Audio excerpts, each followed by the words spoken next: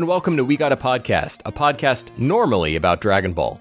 From Nerve to Casper to Asuka, we're going to cover it all. My name's Ken. And I'm Randy. I didn't think of a fun name. I really should have. No special thing. Oh, could the viewers? It's what they demand. Oh, man. I don't know. I'm First Children Randy. First, there you go. That's good. So you're like the reincarnation of who? Which, just pick any god or biblical figure. Yeah, it's true. I could. We're good. Kronos. Okay, I don't even know. Not biblical, but, you know. Biblical, yeah. So this podcast originated with Randy and I both. We talk about on the podcast, our normal Dragon Ball podcast that we do, how our Dragon Ball is our favorite franchise in the world, right? But I think if you were to pin me down and say, what is your favorite anime? I'm saying it's Neon Genesis Evangelion. And I would have to completely agree. Yeah, I think wholesale Dragon Ball has more to love to it, but I think if you're talking about like it's just a singular product, and then the several movies that follow afterwards, I think that all as a collective is like pure potency my favorite anime. Oh, yeah. Yeah, so minute to minute, like if you condensed it, distilled this anime, like there's just so much in there. So much to grab onto and enjoy and digest and think about. So about a month ago, G-Kids put out the Blu-ray version of Evangelion Rebuild 3.0 plus 1.01 Thrice Upon a Time, I believe is the title. We'll get to it later. And so Randy and I were both I don't know if we both had the idea to go through all the movies again, but at some point along the line it was suggested. And then it was like, hey, let's do it together. And then Randy's like, you want to do it in VR? And I'm like, I don't know if I want to watch a whole movie in VR, but we can go at the same pace, watch these movies together, and then talk about them. And then the other day I was like, hey, I was about to watch End of Eva. We've already watched Death True Squared by that point. And then it was like, hey, let's record something and go through these movies talking about them. So that leads us to here. So we have watched Death True Squared, or is it Death True 2? I think it's supposed to be squared, but also the N2 mines are superscript, but they never say squared. And the S2 engine as well is also that. So we are in quite a predicament here. I'm going to say 2. I've always called it Death True 2. Death True 2, because it rhymes. It's like poetry. Mm-hmm. So we have watched that, and we have watched the end of Evangelion, which is an alternate retelling of episodes. So Death True 2, to back it up just a second, is a retelling of episodes 1 through 24 of Neon Genesis Evangelion with added material that was later put into what are known as the director's cuts of episodes 21 through 24. So if you just watch 1 through 24, basically, I don't know if on Netflix you can even watch the non-director's cuts episodes or if those are on the Blu-ray or not, which I have right here. The on-air versions were not on Netflix, and I believe one of the editions, I have the big box, the big boy box that G-Kids put out. I think that came with the on-air versions. It's nice to have access to that kind of stuff, but really there's no reason to not watch the director's cut episode. So unless you have nostalgia for the old ADV dub, in which case they did both the director's cuts and the originals, but there were some actors that changed in between. So Kaoru had a different actor. Gendo had a different one. Yeah. So always hate it when that kind of stuff happens, but exactly. It does. So Death True 2 is a retelling of those, kind of not a retelling in the way that you would expect, but almost more of a character-based retelling, going through each character's journey in that show separately and in concurrence of which child they are. That's not even true either, but it's separately. They go through their stories. And then the end of Evangelion is an alternate telling of what happens in episodes 25 and 26 of the anime, which are internalized from Shinji's point of view. And in the end of Evangelion, you see everything that led up directly to that point, and then what is actually going on as that's all happening, as well as some internal stuff as well. They kind of course, doesn't exactly connect to what's happening in those episodes. And if I'm being honest, Randy, I don't know if I ever want to watch those episodes again. I think I'd just watch the end of Evangelion instead. Interesting, because I will pipe up and say I really love 25 and 26 of the original TV series. They're so experimental. Yes, that's true. And different. And I don't know. Like, as much as I enjoy what End of Evangelion can give me, I don't get the same emotional feeling I do as at the end of 26, where I like, I'm clapping along. I get a little choked up and I feel very happy. It's funny because 26, the TV show, has a much happier ending than the end of 26, the end of Evangelion version. So, So let's go ahead and get into it with Death True 2, Randy. So what is your exposure to this retelling of the series? How many times have you seen it before, and what's your history with it? So I seen it, I would say, a good handful of times. I bought the old Manga Entertainment DVD. Geez, this probably would have been circa 2003, 2004. And I had that was packaged Death and Rebirth, which Rebirth is a whole different thing, which was actually the first 25 or so minutes of End of Evangelion that's the stuff they had finished, but it wasn't ready on time. So they're like, here's a preview. Catch End of Evangelion next year. So I had seen that quite a number of times. And it's interesting. There's 3 different cuts of Death, the recap movie. There was the original Death that was alongside Rebirth in theaters. And then there was another cut that the director had done solo, apparently, so is claimed, that was aired on television that had to have some of the extra footage cut to meet a certain runtime. And that was called Death True. And then recut again, putting that extra footage back in, some changes here or there that no longer had to confine to it. That was re-put in theaters under this event called the Revival of Evangelion, where they had Death True 2 and End of Evangelion back there. So apparently Death True 2 is the only one that's used for home video releases. So it was never advertised as that on the DVD that I had gotten, but apparently that's the one that I had watched a bunch, which is weird. I had not watched it, goodness, probably close to 20 years now. So when I watched it again this past week, it just felt different to me, but maybe that's just time, So what about you?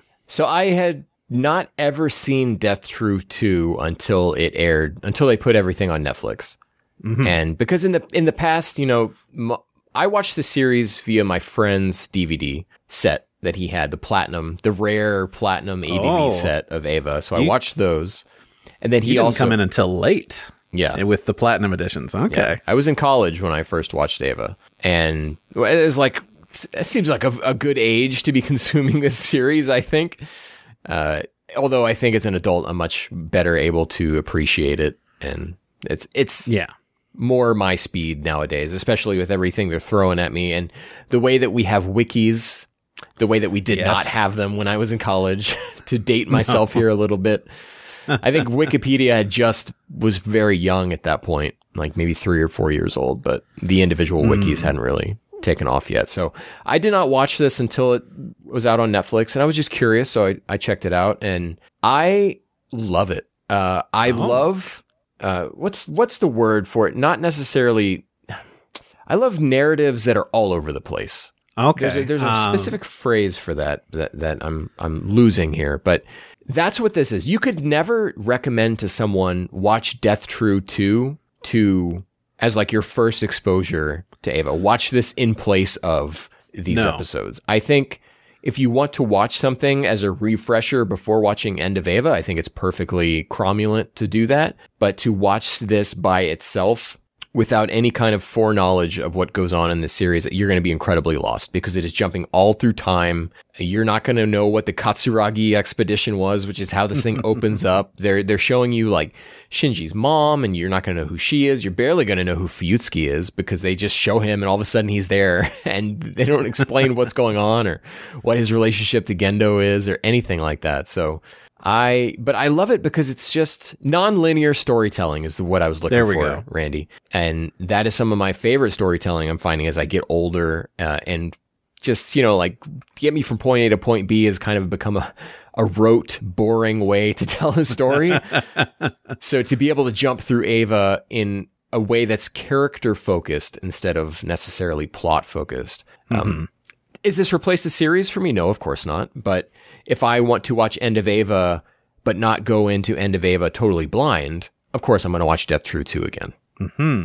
I had the experience of watching this again, like I said, for the first time in near 20 years.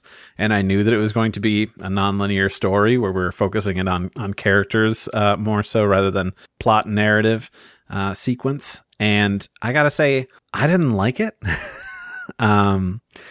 Which I hate to say, but the problem I had was I just actually rewatched Evangelion this past spring. I did 1 through 24, and then I did this fan edit that somebody had done called Concurrence of Evangelion, where they took TV 25-26 and mixed it in with End of Evangelion. So then I skipped doing death and all of that, but seeing this again, I was kind of like, this is kind of all over the place. And I wasn't really, I don't know, I just didn't appreciate the editing and how things were handled. And I felt like, okay, I'm pretty familiar with this show. And if I came to this, like say it had been a year, like, you know, had been about 6 months or so. Granted, I know a lot of this stuff, but I'm like, I feel like this is just so badly put together that it doesn't do a good enough service to anybody who like maybe got dragged along by a friend of like, you got to see this thing. You haven't seen the show. Like you had said, not a replacement for the TV show. And I don't think it does a very good job at catching you up on the plot before jumping into End of Evangelion. What it does do is it certainly sets a mood and a tone for like how this story is told and just like the complexities of it. So, I mean, I guess it kind of functions as the opening of an anime where it's like, okay, I got to listen to the song. I got to get in the headspace for this thing I'm about to watch. And that it doesn't really accomplish much in terms of conveying plot to you, but it does get you in that mood for what's coming next. Yeah, it's a tone piece to get you ready. Yeah. And but that's what I like about it. It reminds me of everything that happened in the series. So like they even keep in the full elevator scene with Rei and Asuka, and they keep in the full scene of Shinji Unit 1 holding Kaoru. And I was watching this, so to say that this is not a great way to have someone experience Eva for the first time, boy, my wife was watching this with me and was extremely lost. Suffice it to say, she did not enjoy watching End of Eva with me either, so do not show Death True to... I mean, she's seen stuff before, and she knows a little bit here and there, but there's a sticker we saw in someone's car that was Rei, and you walk past it, it's lenticular, and so it turned into Asuka as you walk past it, and she knew the names Rei and Asuka, so it's not like she's totally outside of the world of Eva, but sure, she was like, what the hell is this? And I don't blame her. I don't blame her. This is not, don't start with this. No, so not a great idea. If you're listening to this podcast and you're like, boy, I like listening to them talk about GT for months and months on end. Let me check out them talk about Ava, and then I'll watch Death True 2 because I've never seen Ava before. Don't do it. You got to watch the show. You got to watch the show. And I think you'll have a very rich experience doing that. 24 episodes is not a big ask, I don't think, especially compared to something like Dragon Ball. GT is 64 episodes. Z is 291. Like, 24 is a drop in the bucket. Yeah. And as much as I would hate to say stop watching this right now, if you haven't seen End of Eva, you should, because we're going to get into full spoilers for End of Eva. But before we do that, Randy, a lot of people say that Eva is a confusing story. I can understand that for sure. I would say it's conveyed in a confusing manner because you are seeing the whole story from the viewpoints of characters who don't necessarily know what's going on.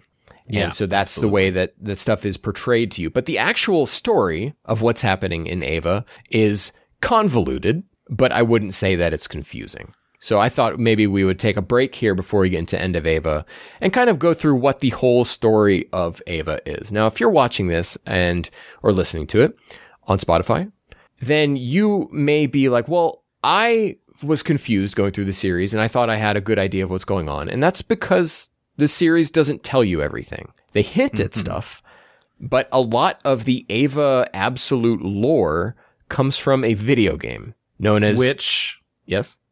Can be debated about how much you want to put stock into it because, supplemental material was not done by the director or writer of the original series, although we're consulted, obviously. But just wanted to throw that out there. Some of this stuff was in the planning documents as well when they were going through the series. So even though they don't tell you up front that Adam and Lilith are aliens, that was in their mind as they were going through things. There's a reason that they talk about the two moons, the black moon and the white moon. You know, those have backstories with the creators, even if they are not explicitly stated within the series. So what Neon Genesis Evangelion does is it had 2 for the PlayStation 2.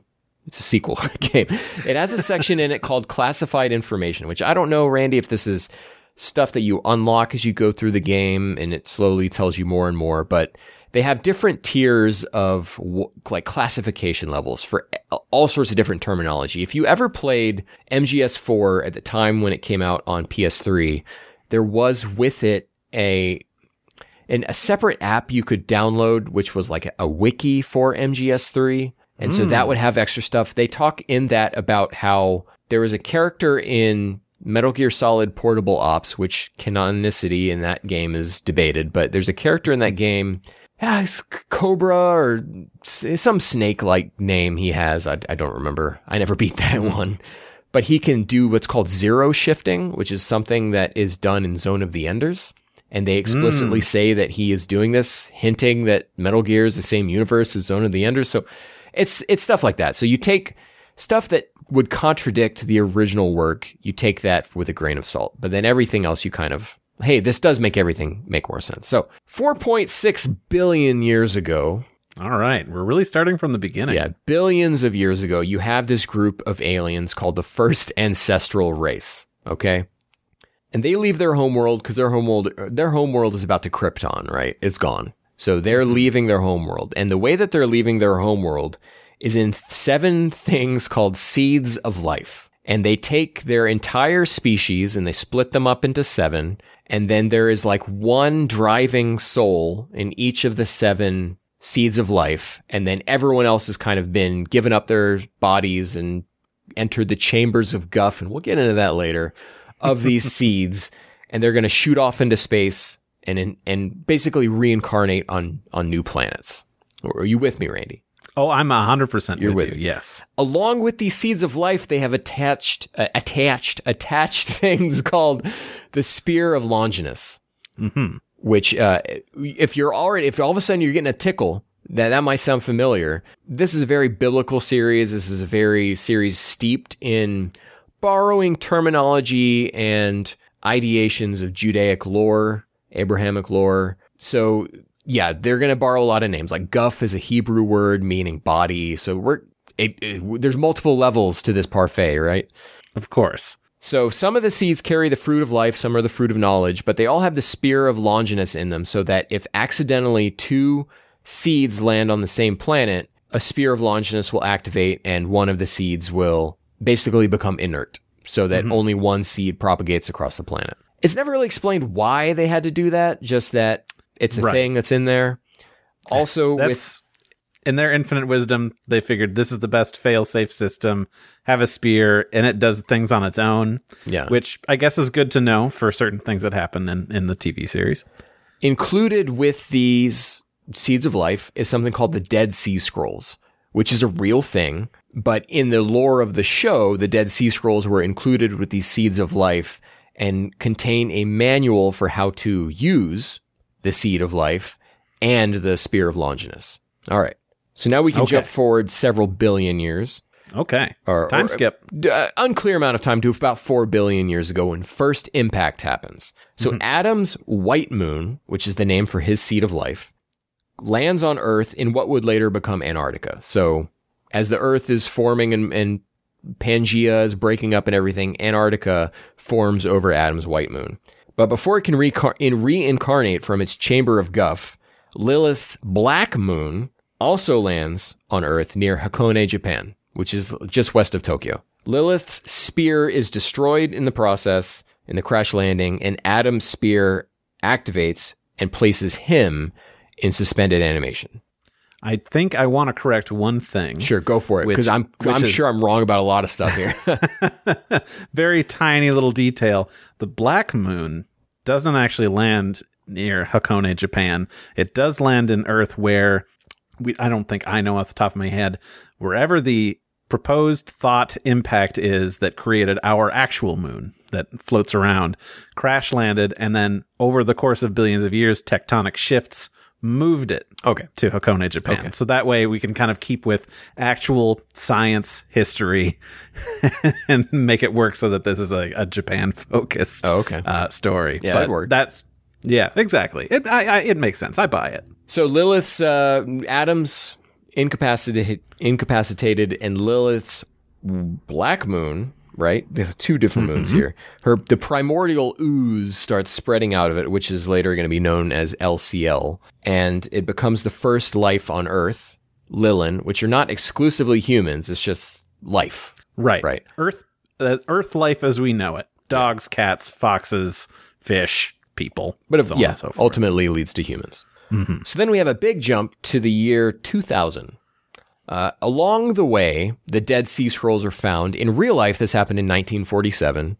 And in the show, I guess they never really say it happened any other time, so we just assume that's when it happened. It's found by a radical religious group called Zele.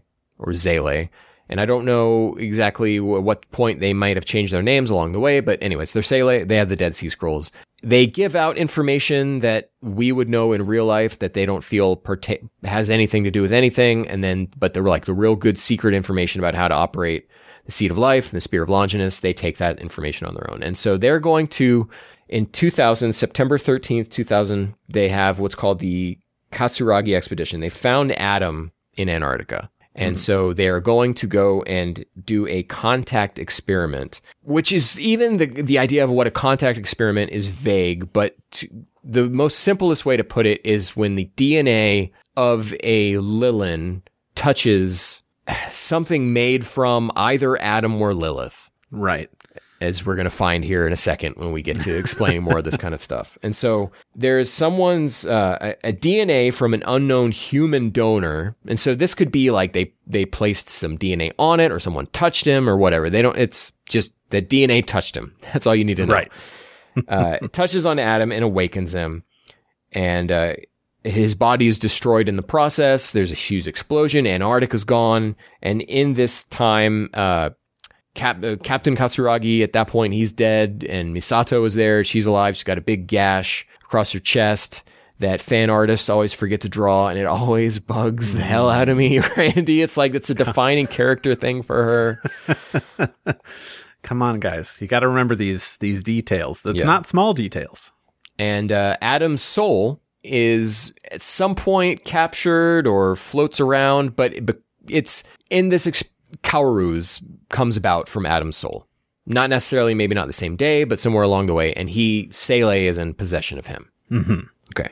Right. Randy, if I'm getting something wrong, jump in. So just to elaborate on that, what we know of the files that are shared with NERV, the organization that we'll get to later, that Kaoru's birth date is September 13th, 2000, which would be the day of Second Impact. Okay. But then again, they've falsified records in the past. Who knows if that's true? But it seems, rather convenient because that makes sense.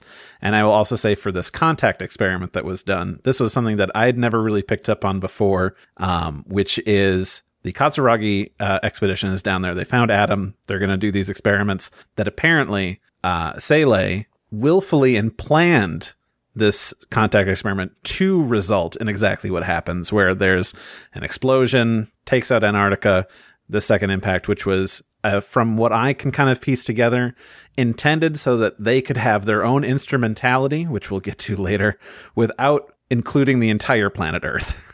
But things happen. It doesn't work out exactly as planned, and things go a little bit wild. So there's a lot of little mischief that's happening down in Antarctica in September 2000. But, we may never know exactly what's going on. You're listening to this podcast right now and you're saying, Ken, that's still confusing. I don't get it. So we'll just quick recap. 2 aliens land on Earth, okay? One of them's deactivated. The other one leads to humans, okay? The humans find out about the deactivated alien and touch him. Antarctica's exploded. There. Is that simple enough for you? That's just the mechanics of how it happens. Yeah. Can't tell you why. That's just what happens. Yeah. So now is a section which I have a whole bunch of notes here.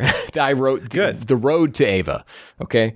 So in 2001, Shinji Ikari to Yui and Gendo Ikari is born, as well as Asuka Langley Soryu to Kyoko Zeppelin Soryu and unknown some guy, some Soryu guy, or Langley guy, I guess, which is also a term for the CIA. Mm-hmm. So when people say like call Langley or whatever, they're talking about the CIA. So there might be some connections there. But anyway, she's German, so maybe not. All right. German and Japanese. Yes. In 2003, plans are underway to create the Evas as a means to initiate third impact, which will lead to a direct path to human instrumentality. Or complementation, as some translations go with, rather than instrumentality. Oh, so this is where you can avoid all of humanity. And so Seilei's ultimate goal is to further the evolution of mankind. They feel that mankind has become stagnant over tens of thousands of years, and they feel that instrumentality or complementation is going to be the next jump to where they need to get to. And which, in essence, what that is taking everybody, compressing them into one being where they can fill in each other's weaknesses with different people's strengths. That basically, a complete, total, full being that has, no downsides, essentially becoming a god. But also, now there's no misunderstandings between people because we're all one thing. Yeah. Seilei's crazy. Yeah, a little bit bonkers. So in 2004, Yui, who is Shinji's mother, she's a scientist working at Gehirn. Yes. Gehin, different pronunciations, different ways. So they're building an Eva. They've already made Eva Unit 0, which is... And a bunch of failed units. Right, which is built from Adam. Mm-hmm. And then for some reason, they make an Eva out of Lilith. Later on, Seilei will use this as a means to... They're going to be like, okay, screw the Adam idea. We're going to use Eva Unit 1 as our arc through to survive instrumentality. And right. With Shinji leading. They put their faith in him, I guess, and that he's going to be the leader. And a lot of people have a lot of like sudden faith in Shinji at different points in the series, whether or not it's earned. So, right. I mean, when you're desperate, sure. I'm counting on this 14-year-old with a lot of issues. So Yui makes the first of only 2 contact experiments with an Eva, and this one made of Lilith, and she touches it, and her soul is absorbed into the Eva, and her body returns to LCL. Gendo does some experiments to try to restore Yui's body, but they fail, and they result in Rei, who ends up with Lilith's soul. Again, it's one of these things. It's not exactly explained how that happens, but she does. All incarnations of Rei who are outside of, what's that, the clone room called? Oh. There's a term for it. It's like the chamber of bodies or something like that. But the Reis who exist outside of that room, of which there are 3, all have Lilith's soul. Right. When one expires, somehow, through some means, the soul is transferred to a new empty vessel. Yeah. Makes sense to me. Right. Yeah. Gendo continues to work towards instrumentality under Seilei, but now his true goal is to reunite with Yui, basically become one with Eva Unit 1, just to be with his wife again. So to break Eva down into the most simple of terms is that it's a love story. Yes, absolutely. Yeah. Gone horribly wrong. Science messes up love, man. That's what happens. In 2005, Kyoko, who is Asuka's mother, she is also a member of Gehirn, who I don't know if they've become Nerve at this point, but at some point Gehirn becomes Nerve, and Gendo is probably right after Yui's death. I would think that Gendo is put in charge of Nerve. I know that the changeover takes place later. Okay. Probably around 2008 or so, because I know that Ritsuko, after college, works for Gehirn. Okay. And it's shortly after that it switches over, and Rei 1 is, I don't know, probably like 5 or 6 at that point. So somewhere in the mid to late 2000s is when that switch over, but that's being pedantic. It does seem like Rei's aging can be controlled. So yeah, because she's not as old as Shinji or Asuka, from even a concept standpoint, but physically is, yeah. So Kyoko makes contact with the Eva Unit 2, which is built of Adam. And in this experiment, for some reason, her whole soul is not removed, just the maternal aspect of her soul. And then trying to live after that is so devastating for her that she commits suicide, really in front of Asuka, which, does a number on her. For sure. And I think it seems like she's trying to at one point tries to convince Asuka to join her in die suicide. with me, yeah. And there are implications that the rest of her was salvaged into Unit 2. So later, we're about to get into End of Eva, it's not just the maternal aspect of Asuka's mom that's in Eva Unit 2. It sure seems like it's all of her. But of course, even from that viewpoint, it's a maternal relationship. So you really don't know. That's something that's not ever stated. It's just insinuated. So now we are in the core of Eva now. Shinji's been sent off to go live with a teacher for a while. And now he has been called back because the angels are here. The angels are born from Adam after his brief reawakening. And they are starting to appear either to make contact with Lilith or retrieve Adam, whom they believe is in the Geofront, which we find out that the Geofront is actually a hollowed out Lilith's black moon. Though there are other Geofronts on Earth, but this one is not a man-made structure. They excavated it. They found it, and they've only removed 8% of the material that was in there, and they're just in that little top part of that egg. Yeah, to live in there. It's a cool place. It looks cool. Yeah, it's real dope. Rei, Shinji, and Asuka pilot the Evangelion to combat the angels. Rei, who was very fond of Gendo, and you come to realize that that's because she is of Yui, and it's essential that Rei agree with some of the plans that Gendo has. And so Gendo's really the only person he's warm with is Rei, because his end goal is he's going to need Rei later on. Right, absolutely. Which is very tough for Shinji to deal with, seeing this estranged father who does not care for him at all, being very kind and warm with this very strange girl that he goes to school with. However, after the Yashima incident, or whatever it's called, Yashima plan, Operation, that Rei starts to become fond of Shinji. And that continues on through the series. And she almost starts to, I would say, love Shinji, sacrificing herself. As much as she can, yeah. Gendo finds the remnants of Adam's body and incorporates it into himself so that at the right time he can make contact with Rei and trigger human instrumentality to reunite with Yui. So triggering this will allow him to enter Unit 1, and which is where his wife is. So, again, a love story. Star-crossed lovers. Eva Unit 1 absorbs an S2 engine from an angel, and these S2 engines are theorized to be where Adam gets his strength from, and his power, and all of the different angels that have been coming have S2 engines in them. Whereas the Evas require they have to be plugged in at all times to operate. And if they're unplugged, you get a cool 5-minute countdown shot. It's the same every episode, and it's suddenly 5 minutes counting down, and you know that it's going to get real as we, get to the end of this whole ordeal. But Eva Unit 1, what's that? Can I say one weird thing? Of course. When we're introduced to this whole battery system for the Evangelions, we're given different power modes that they can operate in. 5 minutes is in, I believe, performance mode, and there's something like 16 hours of life support mode that you can be in. But they also say, it's like a minute and 40 seconds of maximum power output mode, but they never use that mode. It's always a 5-minute countdown.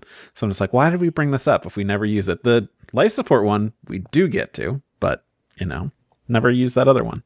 Yeah, the life support one is used when Asuka's at the bottom of the lake, right?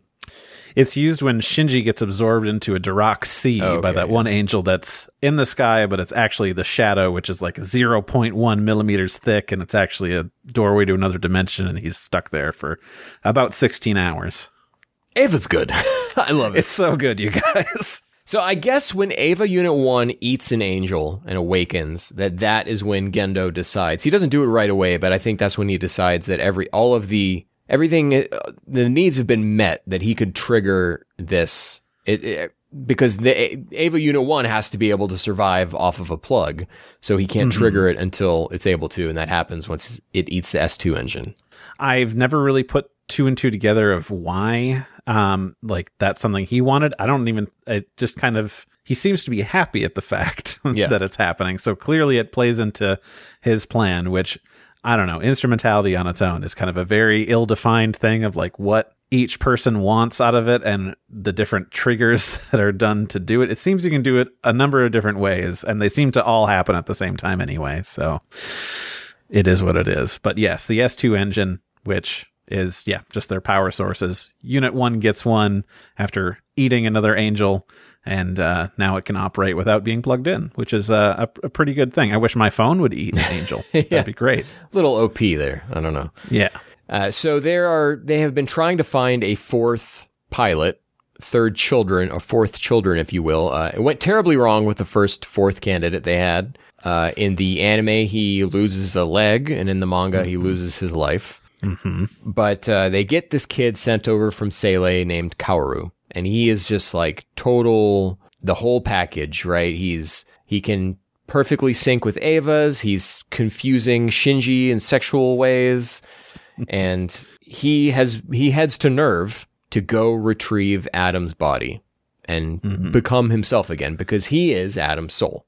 And with that, he can control AV Unit 2 without even being inside of it, which is pretty rad, in that he can control an Evangelion, that which is born from Adam, whose soul is hiding itself, in which, since Unit 2 and Asuka are kind of going through some stuff, Kyoko is kind of checked out of being in charge of Unit 2. But he can't enter it, because there's already a soul in there. Right. Can't fully take it over. And so once he gets into Central Dogma and Nerve, which is where they've been keeping this creature nailed to a cross, who up to this point, I think you see it once before this, you're led to believe that this is Adam. Right. Kaji shows it to Misato, saying that, they've been hiding something from you, and this is what the true reason for, and introduces it as Adam. Right. But Kaoru gets there and realizes, no, this is not Adam. This is Lilith. And it's not ever explicitly stated why he does this, but after he realizes that he's been fooled, he just says, all right, Shinji, you can kill me. This is my choice. This is the most important choice you can make, and I'm making it. You can kill me. And we get to one of the most iconic frames in all of anime, in which Ava Unit 1 holds Kaoru and it's just a still frame. No animation whatsoever, while classical music plays. I'm not sure the track that's playing, but it's Ode to Joy by Beethoven. Ode to Joy, right. I think it's about 1 minute and 40 seconds or so of just a still frame, which I think pure genius, because Shinji, very confused by everything that's going on. Kaoru has been the only person that's kind of been warm and inviting to him in that sort of way. I don't know why he doesn't consider Misato, because she has been nothing but a great influence on his life. But we don't get to see him thinking or struggling with it. It's just from the outside, as we know, Shinji's going through some stuff right now. It's really what's going on in your head is what is going on in Shinji's head in that moment. Mm-hmm. Yeah. And it's just like pure chaos of thoughts. Mm-hmm. Now, also what helps explain why this frame exists is that Ava was having tremendous budgetary issues going into its final stretch of episodes. Because I don't know if you've ever seen Ava before. It's extremely well animated, and they just ran out of resources along the way, and they had to make some cuts. And there are 2 people in an elevator for an extended amount of time where no animation is done. We have that one still frame for a long time. They're stretching their dollars. Their yen. Yes, exactly. And you get to parts of episode 25 and 26 where it's just like sketches and just still frames moving around and unfinished works. And it's all, they use it in a seemingly intentional way, so that if you don't know what was going on behind the scenes, you're just like, wow, that was a really artistic ending. And it is. But there are reasons that led to that really being the only option of how to end it that way. But luckily, they made a movie to explain what is going on, because these episodes 25 and 26 that we just discussed are going on inside Shinji's head. Pretty much exclusively, right? Yeah, as far as we know, it's all just completely internal. Yeah, so episode 24 ends. Kaoru has just died. His head drops into the LCL. Mm-hmm. And then episode 25 starts saying, human instrumentality has begun. This is what's happening to Shinji. And that's where you are for the rest of those 2 episodes. You're never outside of it. So you had experienced this with the Platinum Edition DVDs that ADV had put out. My first experience this, well, first of all, the first episode I ever saw was episode 5. I watched episodes 5, 6, 7, and 8 on a tape a friend had given me where he had recorded a bunch of shows, and this was DVD 2, which was those 4 episodes. And then about a year later, a different friend of mine, she had all of the VHSs. And how ADV did VHSs, you know, if you're old like us, you might remember cassette tapes for this. They're always black, right? They were the usual ones, except for Nickelodeon ones. Orange. Those were orange. ADV did white. All of their VHSs were white. Evangelion, white tape, white tape, white tape. The last tape, episodes 25 and 26, was black, which was a very exciting thing when I got that tape. Like, whoa, this is, good choice, ADV. Good job on that. And that takes us into End of Eva, the movie, which came out in 1997, I think. I think after GT it ended, so I don't think it will come up in the world of anime. Right. So, this is, I think, a pinnacle of anime storytelling. Yeah. On Halloween, I watched my favorite Halloween movie, which of course is Cowboy Bebop Knocking on Heaven's Door, which was produced in 2001, so 3 years after that series had ended. And I think that movie is really some of is a love letter to 90s animation, and really is like when I would say that era ended. But that era at its peak is the end of Evangelion. Right. Which I did not know this, but the announcement of Death Rebirth, which would eventually become End of Evangelion, was announced a month after the TV series ended. It was very quickly afterwards. So, I mean, they must have gotten funding or knew that they were going to be working on this big project, which is, exciting. And it's a lot of big studios on here. It's Studio Bones, it's IG, Production IG, and they let you know that when you start up the End of Evangelion, there are like 12 production companies in here telling you, hey, we worked on this movie. Check this out. Sega's in there. Toei. You know? Everyone is getting their cut from the End of Eva. Star Child. Trying to remember. Yeah, there's just so many. Yeah, you'll be sitting there for like a good minute and a half of just company logos showing up. And Production IG is the best one because it's like a little 3D bug that hops around and everything. It's cute. That's right.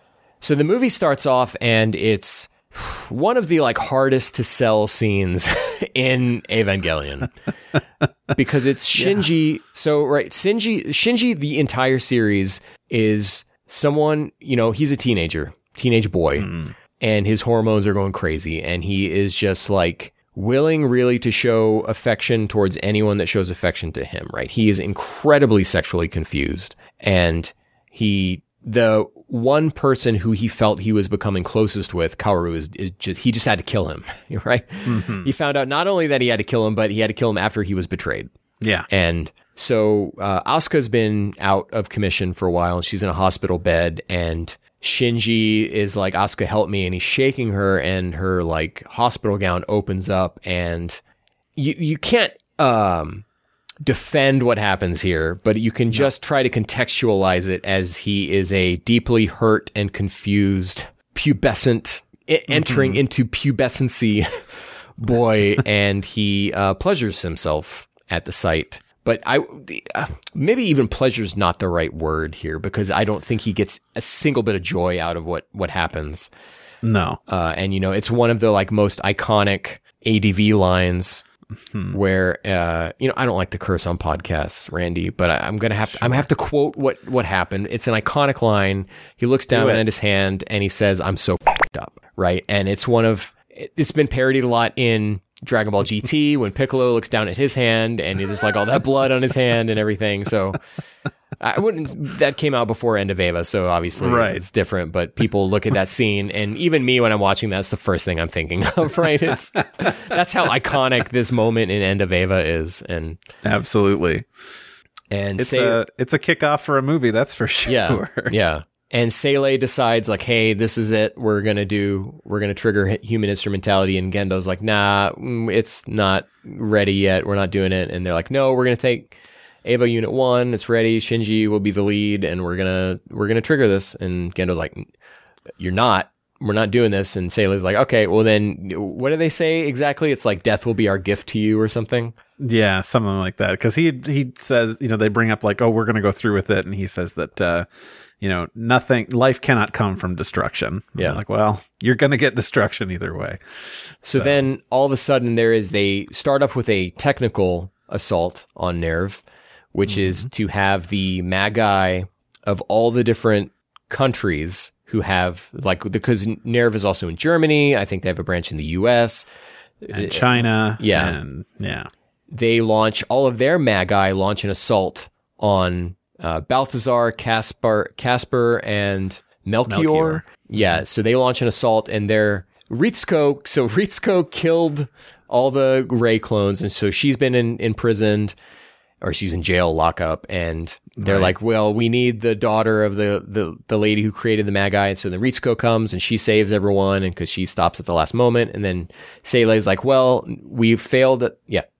So I had to look something up because they use a term. She, of course, stops this hacking from happening by instituting a Da Nang B-type barrier, a 666 firewall. And I was like, that has to be something. Obviously, 666. That's a good wireless router name. 666 firewall. Yeah. But the Da Nang B-type barrier is what I assume to be a reference to the Da Nang barrier, which was a 500-meter wide no man's land designed to stop enemy infiltration built by the U.S. during the Vietnam War in the city of Da Nang. So I was like, okay. I just had to look that up. I'm like, that seems like a very specific term. Right. Yeah. So I have to look this up. So Sele has now failed at their technical assault on Nerv Japan. And so they're like, well, then we're going to send it. This is going to become a physical assault.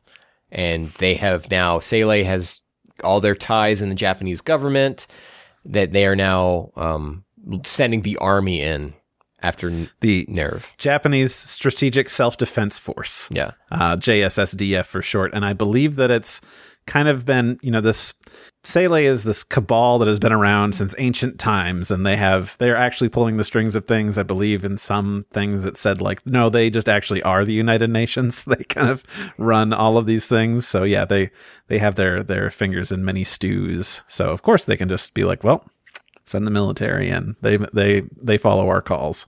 So when this starts happening, Asuka is in the hospital, and they're like, well, we can't, they're going to come after the kids because the kids can pilot these Evas. So we got to get Asuka safe. So they put her in Unit 2 and just send Unit 2 to the bottom of the lake, which is right outside Nerv headquarters, still inside the Black Moon, but just at the bottom of the lake, which she gets found like immediately anyways.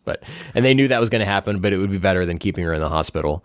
And so they're like, okay, well, let's get Shinji safe too. And then they're like, we don't know where Shinji is. And Misato's like, oh my God. And so they find Shinji, and he's like sitting in a stairwell or something. And Misato's like, okay, I'll go get Shinji myself. And so in the process of doing so, like, everyone's dying, right? These army forces are killing everyone at Nerv. They're like making their way to the headquarters, but they can't blow up the whole place because they need the Magi still, right? So they can't just, and I don't know why they need them at this point. I'm wondering, if they're going to be eliminating the pilots, if there's some sort of remote control that they can activate the Eva units using the Magi computers. I don't know. I'm not entirely sure, but for whatever reason, they still want that. Yeah. So they don't, like the main guys at headquarters, they're all safe, and Gendo's like, all right, I'm out. I'm out of here. I got things to do. Now's the time. Yeah. Futsuki, you're in charge, and Futsuki say hi to Yui for me. He's like, he knows what Gendo's going to go do. And so we're now on the Rei 3, who I guess she awakened when Kaworu went down to Central Dogma. Something happened. Yeah, she reawakened because they're like, all of a sudden there's another angel appearing, and it's Rei because they show Rei, and then right. So she's awakened as Lilith, and so she is standing down in the room where where they have Lilith's body. She's just like waiting down there, And then, well, she was also in the room where all of her clones are, and just looking at the decomposed bodies of herself, which is got to be a trip. So she's not happy with, I guess, what's going on. And, especially with Gendo. Rey, too, very fond of Gendo, had like his old glasses that she would, hold and smile. Rey 3 and breaks before him. Leaving, Rey 3 breaks him and then heads down there. So it's like, okay, she's got her own ideas of what is going to be happening. Yeah, she's not happy. And so Gendo goes down there to talk with her. Meanwhile, Misato takes a fatal bullet on the way to go rescue Shinji, but she gets Shinji out of there, and Shinji heads off. And then Misato, right as she's dying, Rey appears, and then the whole place blows up. Mm-hmm. And the way I interpreted, because this is going to happen again with Ritsuko, and the way that Rey appears to everyone in human instrumentality is that is like everyone returning to Lilith. Right. That's the way I read these it. are the right. If it seems that there is some sort of pre-instrumentality where you can be reborn and be absorbed into the chambers of Guff with everybody else, even though the literal instrumentality hasn't happened yet. Yeah. So, Rey appears to those in that sort of form. And watching this, well, we'll get to it in a second. So, now as this is all going on, Shinji's still on his way to Unit 1, but we've got a problem because Asuka's just awakened inside of Unit 2 and realized that it's her mother's soul inside Unit 2. And so all of a sudden her sync rate is back and Unit 2 shows up and starts like busting everything up, throwing big battleships and everything. It's awesome. But then so cool. The mass-produced Evas show up. And this is like Ben Sale's like ace in the hole, right? Mm-hmm. That they have 9 of these mass-produced Evas, all with S2 engines, which I guess they've been collecting from the Angels that they have been defeating. Yep. They're the first one that they got that was mostly intact was from the oh gosh, which one was it? It was the one with the noodly arms things, I think. Or no, maybe whatever. It doesn't matter. They've been collecting them. Yeah. There's 9 of them. Initially, their plan was to have 13, but they only had 9 completed by the time the plan had to go off. So they're going to make do. What that means, what they could have done if they had 13, I don't know. But they only have the 9. And so Asuka is fighting them, and then her umbilical cord gets cut, her power cord, and she's like, okay, she does the quick math, and she's like, all right, I've got 20 seconds for each one, like I can do this, or however. And yeah, she does it. She does. I had to look it up because it's the same in multiple dubs in the Japanese and in the manga. Asuka is from Germany and speaks German quite a bit. Mm-hmm. She says, I've got 20 seconds for each of you, and jumps forward to take out the first one, breaks its face, holds it above her, and like basically cracks it like an egg, and it just bathes her in blood. And she just says, Esta, which means first in German. So she's like, that's one. If we really want to get down to it, Randy, about who best girl is, it's like, dear. Man, I always bounce between Asuka and Misato, but I really think it's Asuka. There with you. I really, if I gun to my head, it's Asuka. I probably just barely lean the other way and say Misato. Yeah. Two sides of the same coin, you and I. Right, exactly. But the point is, we both have the same top 2. Yeah. And it's a close choice for both of us. Yeah. All respect to Rey. Right. And Mari, we'll get to Mari. She's enjoyable, but we're not there yet. So. And I have a little thing for Ritsuko. There's something about Ritsuko I also really love. Yeah. She was wronged multiple times. Absolutely. Has her own issues that, she's still responsible for her actions, but yes, absolutely. So Asuka is fighting these mass production Evas, and she's messing them up, and she beats all 9 of them. Mm-hmm. But they reactivate. After throwing one of their swords, which turns into a Spear of Longinus. Yeah, Spear of Longinus. Which, totally wrecks her, unfortunately. Yeah. And so they start like literally eating Asuka. They've now blown through her eye with the Spear of Longinus, and then they just start eating Unit 2, and in the process are eating Asuka as well. And it's just like really gory, and it's grotesque. Yeah. It's like crows going after like a dead rat or dying rat or something, right? They just pick at it, and they're like... yanking stuff out. So gross. Yeah. So Gendo is down talking with Rey. And Gendo's like, okay, it's time.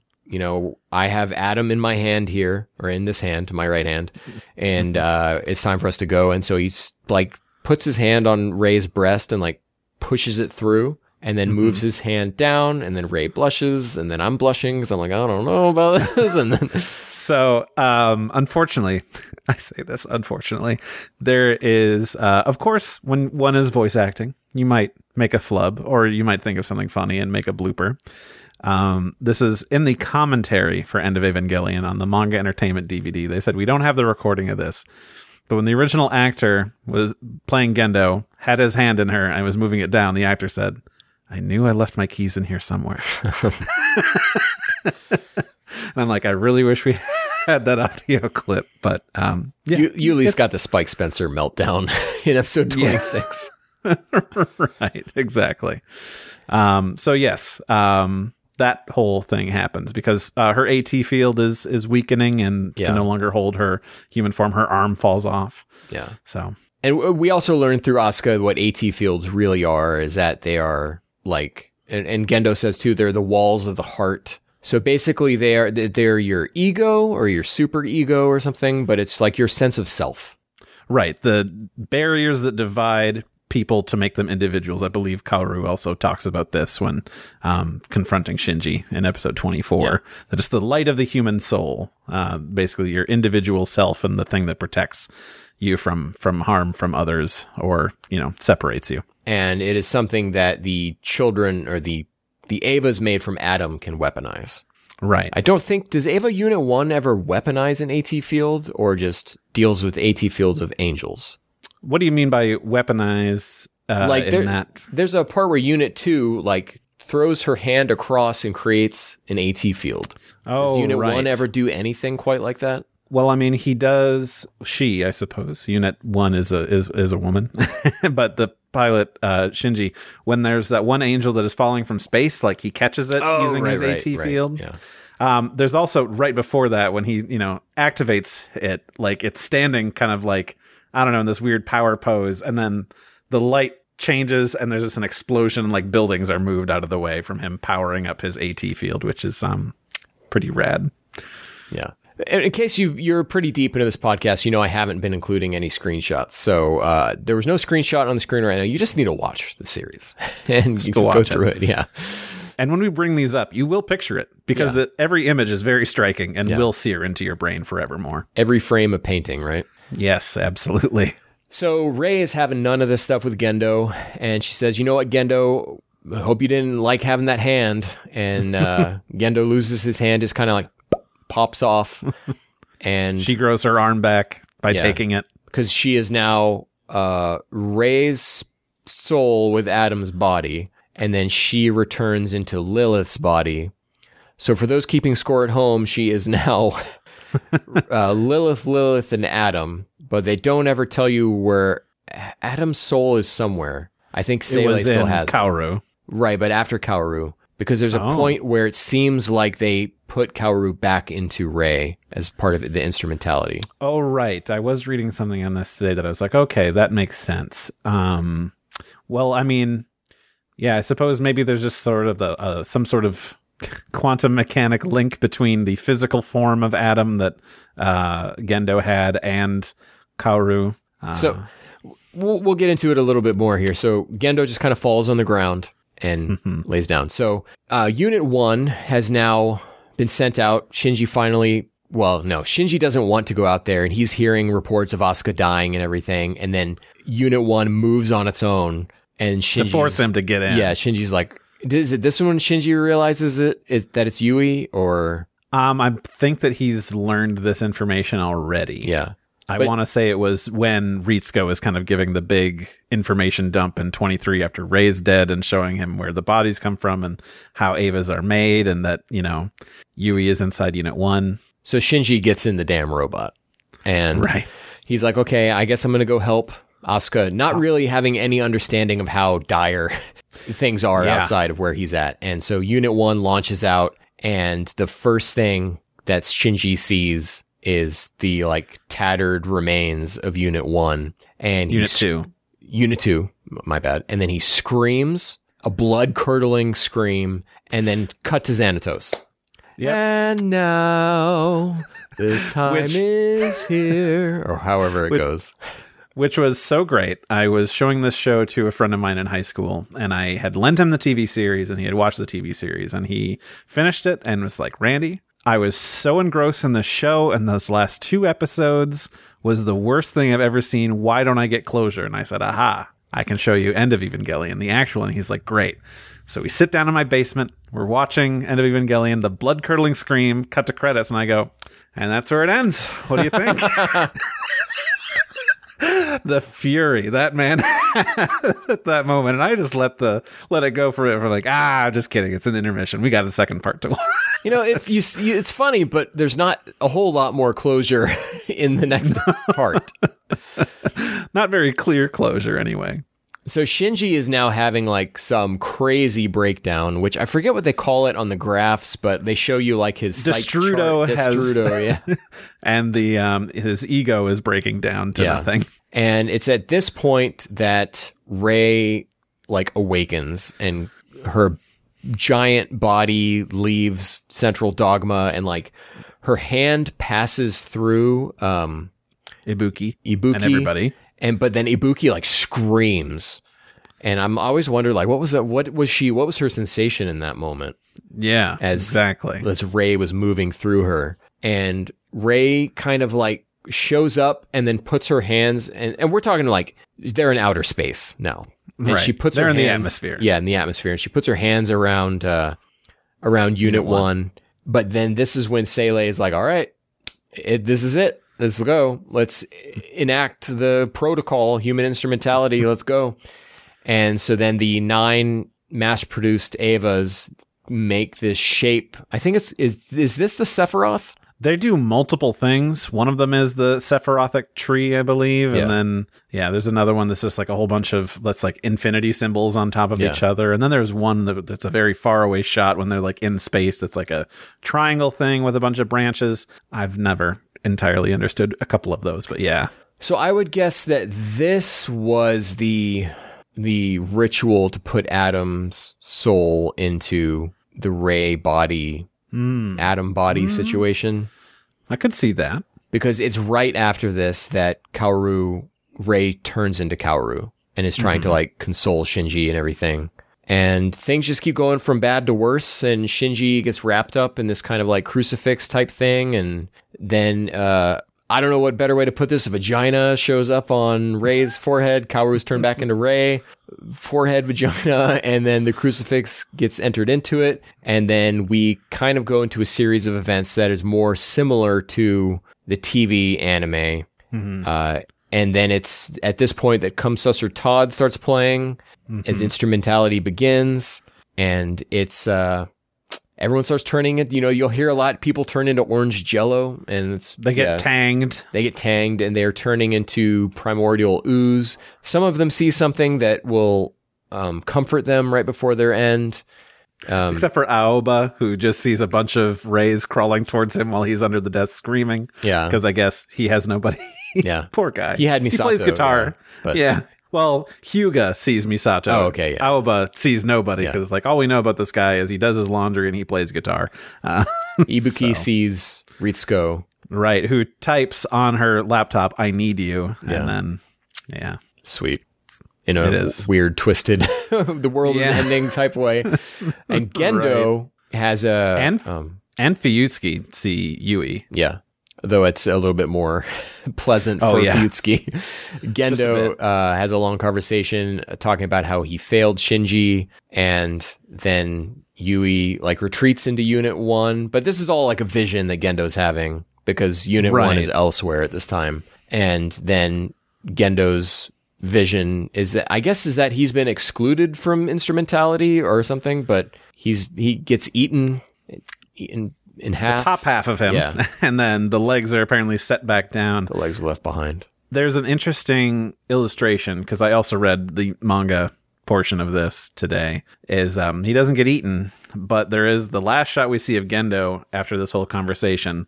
In this continuity, Ritsuko also shot him in the throat. But he's laying there, and it's a long shot of him still bleeding, still as a body, but now Ritsuko's clothes are empty and is just a puddle of LCL. So he is excluded, I guess, from everything that's happening here. That is his punishment for everything. Right. It's just not good for old Gendo in this version of events, either two versions of events. Yeah. Right. I mean, who knows that maybe it was just his own sort of, I don't know, vision of what he deserves, but maybe he was also actually part of this whole thing. I don't know. It's just me thinking like he's got to have a happy ending, even though this guy is just a total jerk, a piece of dirt. He doesn't. I want him to at least get something. Not in this series of events. No. But so then we're inside Shinji's mind again, and he is having like more of a continued breakdown. He's not able to handle being combined with other souls. Right. He and Asuka clash right off the beginning, and then he starts yelling at everyone, saying that, they don't know him and that he's like... doesn't like their ambiguous smiles. Yeah, because he's, again, a super sexually confused boy. He doesn't know. It's like, what is a signal, what's not, and he doesn't understand anything. And then at some point along the line, he has the vision at the playground, or is that at the beginning of all of this? That's very much at the beginning of him at a playground, and then he's playing left with alone. other children with that look very much like dolls. Yeah. And then left at the playground alone with the sandcastle they built, which is just Nerf headquarters. Yeah. It's all very steeped in metaphor of what's happening. But then the hills and the trees and it's like, all right, there's breasts, there's legs, so we are playing between a woman's legs here, I guess. Yeah. Because the shape of the swing set and all that anyway. There's always been a thing where people have told me that because of everything with Kaoru, that Shinji is gay. And I think it's much more complicated than that. I think he is whoever will give him attention and love. Right. And that's what Shinji's drawn to. And that's what causes him so much strife in this vision that he's going through as instrumentality is happening. But ultimately, it leads to him and Rei kind of their naked bodies fused together, and they're talking things through, and Shinji's holding on to Misato's cross, and he's starting to kind of calm down a little bit. And it's just like, hey, people can come back if they want. It's, you don't have to understand everyone all the time. And whereas it's such a great illustration of that, where they're, on top of each other, but clearly their bodies are kind of intermingled because it's hard to tell where one ends and one begins. And when he looks at that cross and he reaches up and he puts his hand on her arm, not through it, and then pulls it out of him, was just kind of like, okay, we're starting this separation where people are going to be individuals again. I think that was just a chef's kiss. Great way to show, okay, we are going to start undoing this. Yeah. And so Shinji has been put in charge of this whole instrumentality because of Seele. He's the only one that can combine with Unit 1, really, to sync at this level. Rei has affection for him, and so Rei is helping facilitate Shinji as like the deciding factor in everything that's going on with instrumentality. And Shinji's like, okay, yeah, I want to come back. Yeah. Even though it sucks and it's a hard life and you're going to not understand people all the time, they're not going to understand you. It's like, we are individuals, and I want to go back to that. And then he says goodbye to Yui, who is still in Unit 1. Right. And Unit 1, and she's like, Ava's can't be on Earth anymore, or can't be here. And so she takes Unit 1 out into outer space, and the chambers of Guff have reopened, and the Black Moon is bleeding all the LCL primordial ooze back onto Earth, so everyone can come back if they have the will to come back. So, given I think we'll talk about it later in case someone is for some reason watching these movies for the first time and then listening to us. I don't want to spoil future movies. I don't think it's literal in that, like, Fuyutsuki could just be like, oh, I want to come back. And then he just like emerges out of the ooze and walks us forward. I don't think it's that literal. Why don't you think that? Because we clearly see that happen with Asuka. We do, but why is it just Asuka and Shinji? Someone's got to start, and I don't know. Asuka always had a very strong will, so it makes sense. I think it's because they're the only two that were Ava pilots. I mean, Rei and Kaoru were angels. True. Or far first ancestral race, and who knows what's going on with Oh gosh, what's his name? Toji? Who knows what's going on with Toji? I mean, he's like kind of counts, but it doesn't really.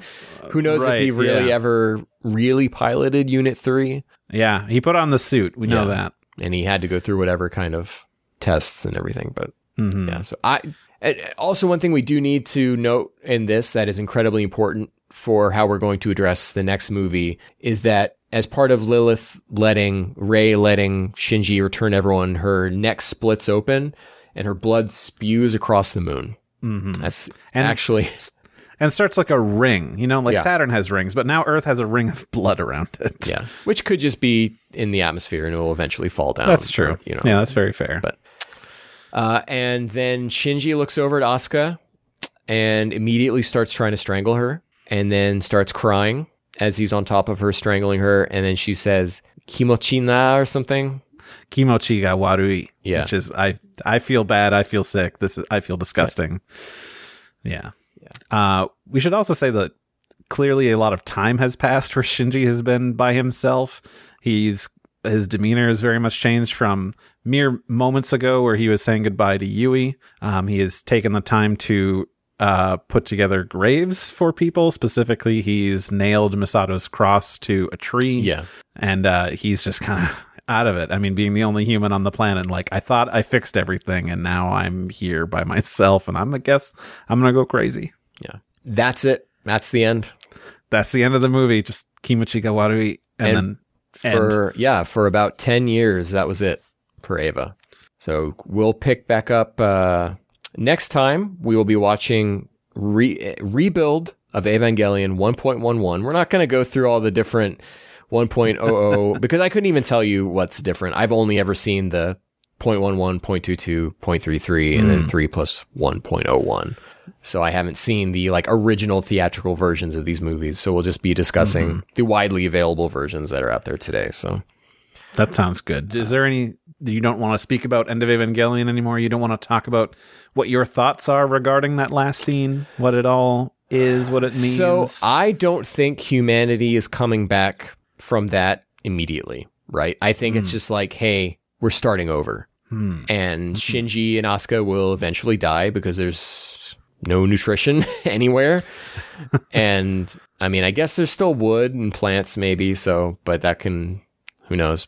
So I think maybe they live together for a while and then eventually die, and then it's just billions of years pass. What do you think about her showing up? And before, she was, of course, in her plug suit and everything. She appears here in her plug suit, but her arm is bandaged, which was torn in half during the fight with the Evas, as well as she's got an eye patch or bandages over the other eye that was harmed. What do you think about that? Because a lot of people. I had never actually noticed that until this watch through, and so it's like it seems to me like Shinji doesn't see her until we see Shinji see her. Unless he has bandaged her and then goes and lays next to her, and then he kind of has a breakdown and tries to strangle her. Maybe because she's not waking up and he feels alone or something. Maybe that's his way of waking her up. I don't ever wake me up that way. But. Yeah, it's a very confusing scene, even with all of the context, to be like, okay, so why is this the way that this ends? Which is definitely a different way than how episode 26 ends. Yeah.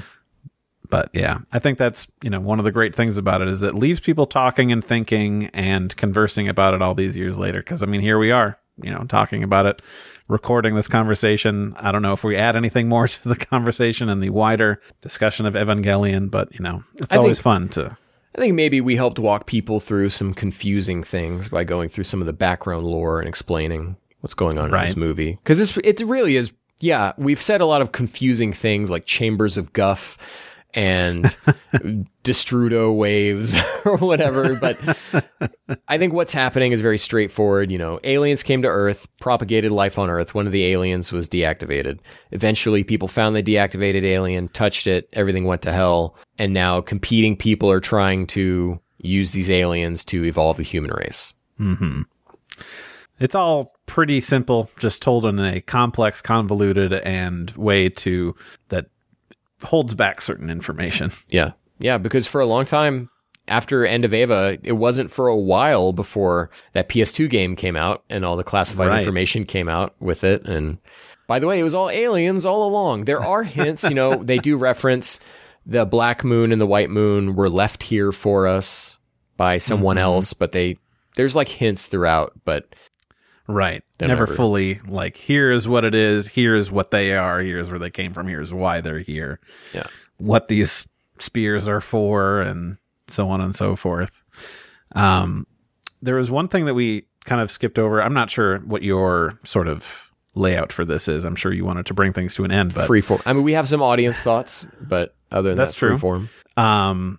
Things that still confuse me or that I haven't found a very clear answer for is that the spear is obviously something very important. It can pierce the divine, which is why it can go straight through AT fields. I mean, just that's how that technology is set up to work with Adam and Lilith and these seeds of life. But during the course of the TV show, in order to defeat one of the angels, Rey has to go get the spear and chuck it into space to take out that angel. And then it enters, orbit. It, eventually crashes into the moon. And then once Unit 1 sort of activates completely, loses all the restraints, the core is exposed, randomly, the spear pulls out of the moon and flies straight towards Unit 1. And it's like, okay, did Unit 1 voluntarily call it? Is it just activating of like, oh, there's a thing of seed of life that's activated and it shouldn't be. I got to go down there and stop it. What are your thoughts on that whole thing? Yeah, that seems like a good way to think about that. Because, we didn't even talk about the Sphere of Longinus flying out of the moon or anything. Yeah, it just happens, and there's no real fanfare to it of like why. They're just like, it's coming, it's here. It does. And then it seems like it happens. The way it happens, it seems like an orchestrated thing by Sele, because they need this to happen so they can continue that next phase of instrumentality where the 9 Evas make a shape around. They were very upset after that angel was destroyed at Gendo for losing the spear, because it was something that they needed. One assumes for their scenario for instrumentality. But yeah, it didn't seem like it was something that they initiated. It felt much more of a reaction to Unit 1 awakening. So it was like, okay, did Yui do this? Is this just what the spear does? We also didn't even talk about like how these replica spears work. How are they made, anything like that? They just have them, turns out. Like, okay, and they work the same, so I don't know why they needed the original. It's just got to be Dead Sea Scrolls stuff that they don't ever reveal. That's true. Yeah, or maybe which I think is stuff that Sele hadn't deciphered, which is why they were so mad about the spear being on the moon. Or yeah, man, it's exciting stuff for that, because I know that humans in real history discovered the Dead Sea Scrolls.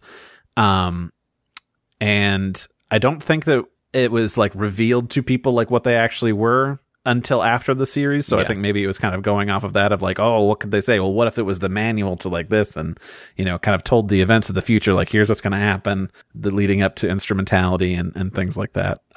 Genius way to pull from, what was on people's minds at the time. Yeah. All right, I would say the Dead Sea Scrolls probably rejuvenated interest being in Eva, because it was definitely the first time I probably ever heard of it. And then I was actually disappointed when they revealed that it was just like some nothingness. I was good never knowing what these were. Yeah. I would have loved the mystery, guys. Yeah. That would have been way better. I don't even remember what they were, but it sure as hell not an interesting seed of life situation. Right. I think it was just like, I don't know, some copies of the Bible. We're just like, hey, I can get that for free. I don't right. I got an app for that. Yeah. So I did put a call out for some thoughts here, Randy, and we'll just, do you have the tweet pulled up, or? I don't have it currently pulled up myself, but I certainly could. I don't think anyone replied to the Blue Sky. We're just normally when we're doing We Got a Podcast, we would cut all this stuff out of us talking and pulling the tweet up and everything, but we're just going to leave this in. So a little bit pulling the curtain back here on the Ava edition of We Got a Podcast here. And it doesn't look like anyone responded to the Blue Sky, but we do have some thoughts here on the Twitter. Yes. So I got it up, by the way. I'm going to go a little out of order. We're going to go with the most recent tweet first, which is from JakePay at JakePay16. So I asked if anyone had any pressing thoughts on Death True 2 and the end of Ava, and Cage did not write in. Cage, get on it. If you haven't watched Ava yet, Cage. But Jake and you're listening to this. But Jake Pay did write in and said, never seen it. I surely hope you hadn't gotten to this point of the podcast without having seen them first. Especially after me warning you halfway through this thing not to do that. Mm-hmm. But even so, I think you'll get a kick. Maybe you'll get a kick out of watching it now after having listened to us talk about it. And you'll be like, oh, okay, I see how this was that or the other. Maybe you'll be like the first person who watches End of Ava and you're not confused. Yeah, you just get it. You're like, okay, no, I got the cliff notes beforehand. I know what's happening. Randy, you want to take this next one from Julie? Yeah, I will. From Julie YBM. The End of Evangelion is my favorite film of all time. The sound direction, music, acting, sound effects is impeccable. The animation and the directing is just insane. The film forces you to confront aspects of yourself you might not want to and forgive yourself. A special film. Yeah. Yeah, I watched Evangelion at a young age. I got introduced to it when I was Shinji's age. I was 14. I watched the rest of it. No, I first saw it when I was 13, saw the rest of the TV series when I was 14, saw End of Evangelion when I was about 15 or so. Yeah, challenging watch at that age, but definitely had an effect. I feel like as I've gotten older, especially talking about how I watched this when I was in college for the first time. And watching it now, I'm just like really into the lore of everything. And so I'm not as emotionally devastated by this kind of stuff as I was before, but I will tell you, I cried like a baby at the end of Ava 3.0 plus 1.01. Well, we'll get to that and why I think that happened. But I think with this one, I'm not devastated. So have you ever seen Devilman Crybaby? I saw like the first 2 episodes, and then I didn't get a chance to watch the rest. I'm not going to go into specifics of what happens, but it is another series where everything goes to hell at the end of it. And I feel like I'm becoming drawn to that kind of story where things start off... Have you read Berserk? No, and I'm waiting for it to finish first.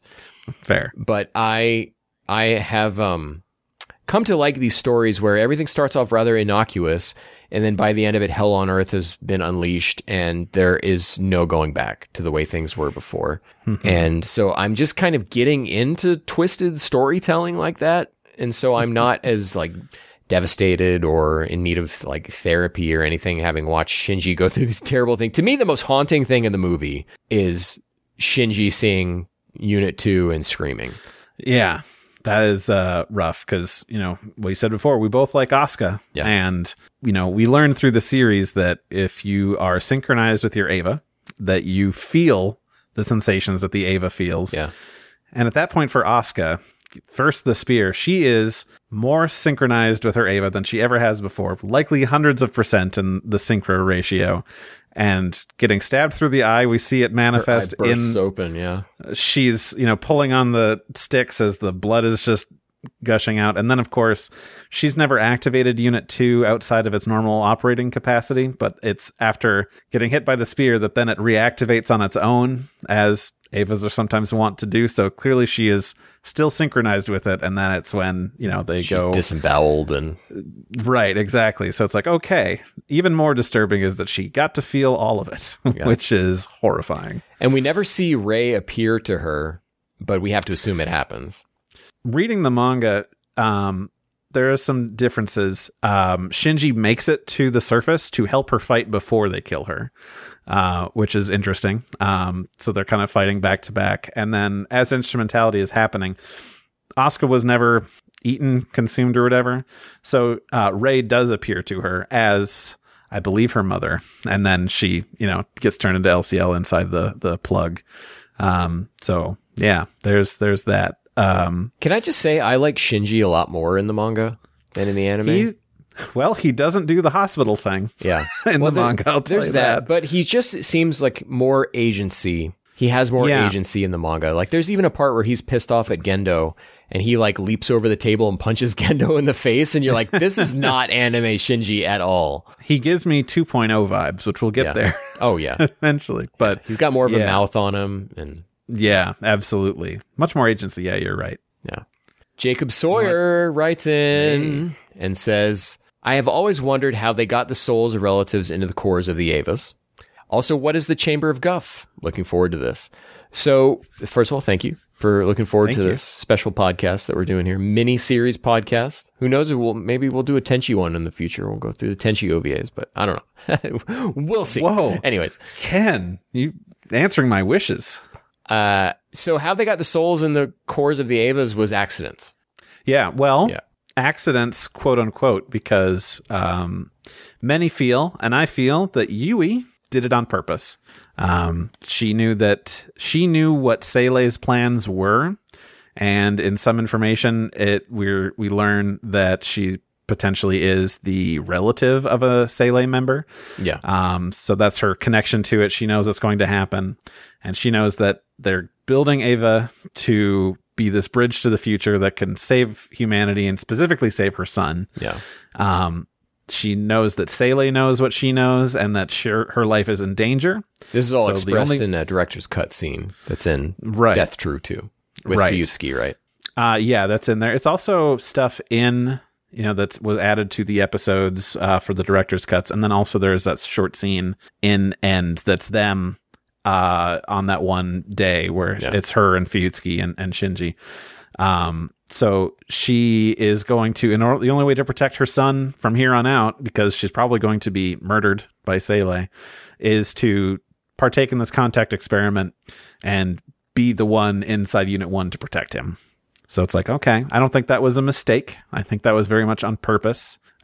Unit 2 is much more of a, hey, I think, is this how this works? Let's try and put a pilot in here. And then, oops, it gets sucked in because, I don't know, they're empty vessels. I'm sure they crave to be filled with a soul. Well, the difference is that Unit 1 is made of Lilith and Unit 2 is made of Adam. We don't know what the contact experiment situation was for Unit 3. Or Zero. Although it's implied to always be dummy plug. Is there an actual soul in Unit 0? So is it just in the wiki, there is a long thing of what is in Unit 0? Is it so? And when we say the wiki, we are talking about Ava Geeks wiki, which is a pillar of information in Ava, not the fandom wiki Ava, which is also out there. But if you want to get into the Ava wiki scene, get to Ava Geeks. That's where it's at. Right. There's the theory that it's Ritsuko's mother because she was killed by Rei 1, or no, she killed herself after killing the first Rei. Oh, and that's why she tries to kill Gendo. Right, but it's not. It's not actually. They're like, here's what one of the theories is, and then here's the reasons why it's not. And it's like, okay, yeah, that's debunked. It's likely that it just doesn't have one, which is why it's difficult to control. But since Rei is sort of a special case, the other one is that it's Rei 1. So Rei 2 being the one we see throughout the series, and then of course when Unit 0 gets exploded. To try and save everybody else, that's kind of the recompletion of Rei. And I can't remember 3.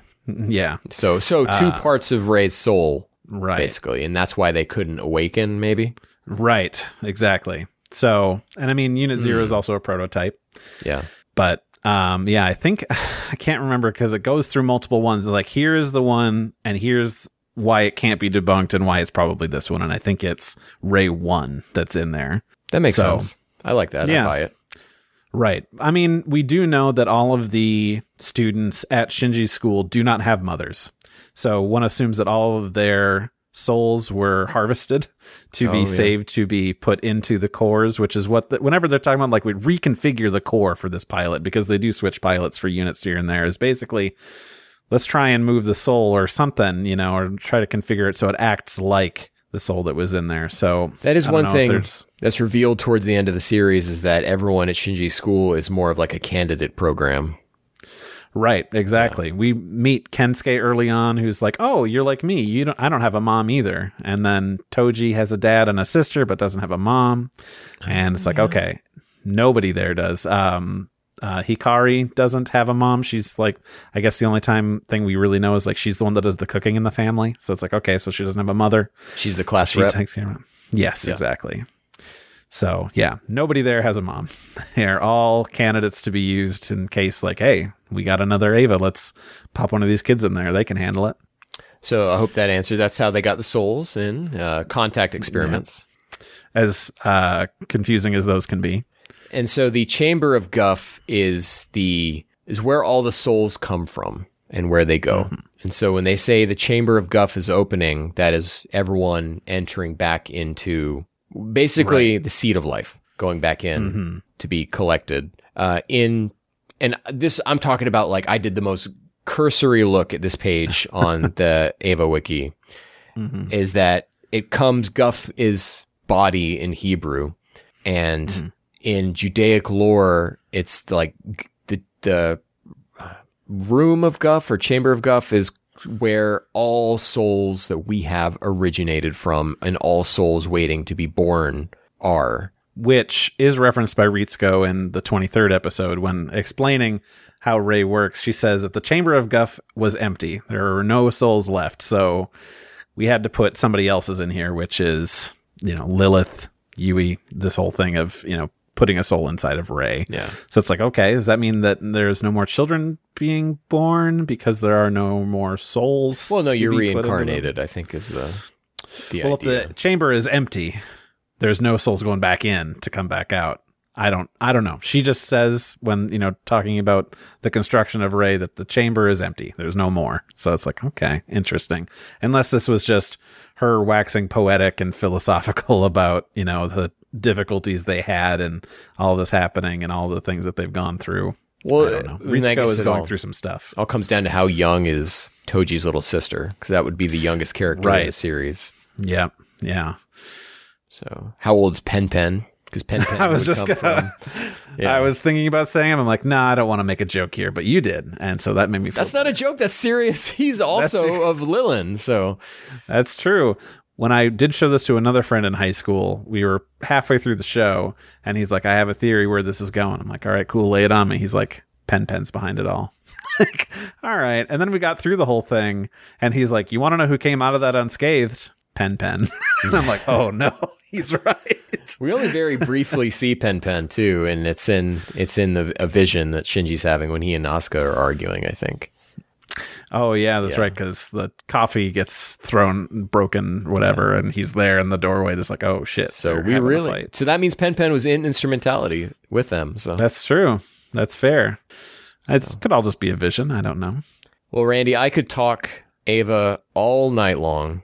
And we've gone about like 3 times as long as I thought we were going to. We've gone like a full normal episode of We Got a Podcast talking about GT here, but we're talking about Evangelion, and there is more to come. So the way these are going to release is basically as Randy and I find the time to record them, and then as I find the time to edit them. So they're not going to take the place of our normal episodes. They're going to be kind of like additive too. So if you want to watch these and want to listen to them, great. If not, the other stuff's going to be coming out on schedule as normal.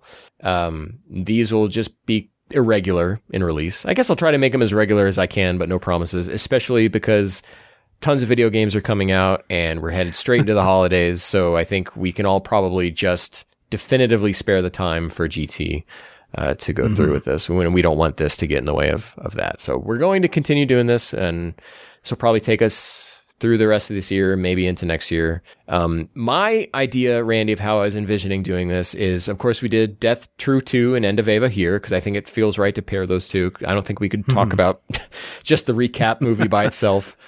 No.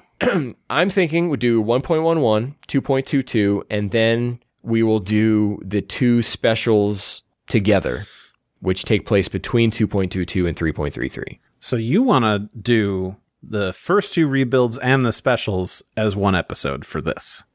No. I'm sorry. Okay. Let me recap for you and the audience. Yes. 1.11, its own episode. 2.22, its own episode. The 2 specials together, one episode, which I think will be particularly interesting because, Randy, you and I have not seen those yet. Because have not, no. Those were Japan only and are on the 3.0 plus 1.01 Blu-ray. Yep. So we have not seen them yet. We're saving them for this. Yeah, I just got it in the mail 2 weeks ago, and then I think that's what kicked this off, because I was like, I just got these. I'm going to finally watch these specials. And you said, actually, do you want to do a rewatch with me? And we'll throw the specials in there. I'm like, well, I was going to watch those tonight, but I guess I'll wait. Yeah. So I've taken that from you. Yeah. So that, I don't know how much there's going to be, but that might be a shorter episode, but we're going to do just those by themselves, because I guarantee you 2.22 is going to be such a meaty discussion, and 3.33 is going to be such a meaty discussion that they need to be their own separate thing. So we'll do those, and then we'll do 3.33 by itself, and then of course we'll cap it off with 3.0 plus 1.01, which should bring us to a total of 6 episodes in this mini series of a podcast here. So yeah. That's about where I'm at. That sounds exciting to me. Yeah. Yeah. So I think, Randy, unless you have anything else, I think we'll go ahead and give him the rigmarole here at the end. I think that's basically it. Although I would like to pitch, and this is just something that you can think about, is we're covering these movies, that one day we go back and we do the TV series. Okay. I think we get dug in on that one. That could be interesting. I could be into that. Okay. Yeah. That's all I. That's all I had. We'll put that one in the maybe column. We'll get to that. So, Randy, where can people find you? You can find me at Saber_Breaker on things. I mostly only post on Threads, but I might post some things here and there in other places, but you can find me there. Yeah. And of course you can find me at Detective X on Twitter, at Detective X on Blue Sky, at, I think it's The Real Detective X on Threads, but I haven't posted on Threads and who knows how long. So, no thanking Rifty Beats this time, but thank you to Rifty Beats for our main podcast. We really appreciate that. I've just included some Wonder Swan and Game Boy music in this one for this episode. So thank you to Wonder Swan and Game Boy, I guess. Yeah. Hopefully we don't get content claimed on that. So as always, guys, thanks for watching. Make sure you review, subscribe, tell your friends, watch our GT review podcast. We've really been enjoying doing those. And we just finished Baby, and we're kicking it off. We're going into some interstitial stuff, and then Super 17 and the Evil Dragons, and then we're going to have to start figuring out regular episode ideas after that. So thanks, as always, for watching, guys. Catch you, Matinator. Bye.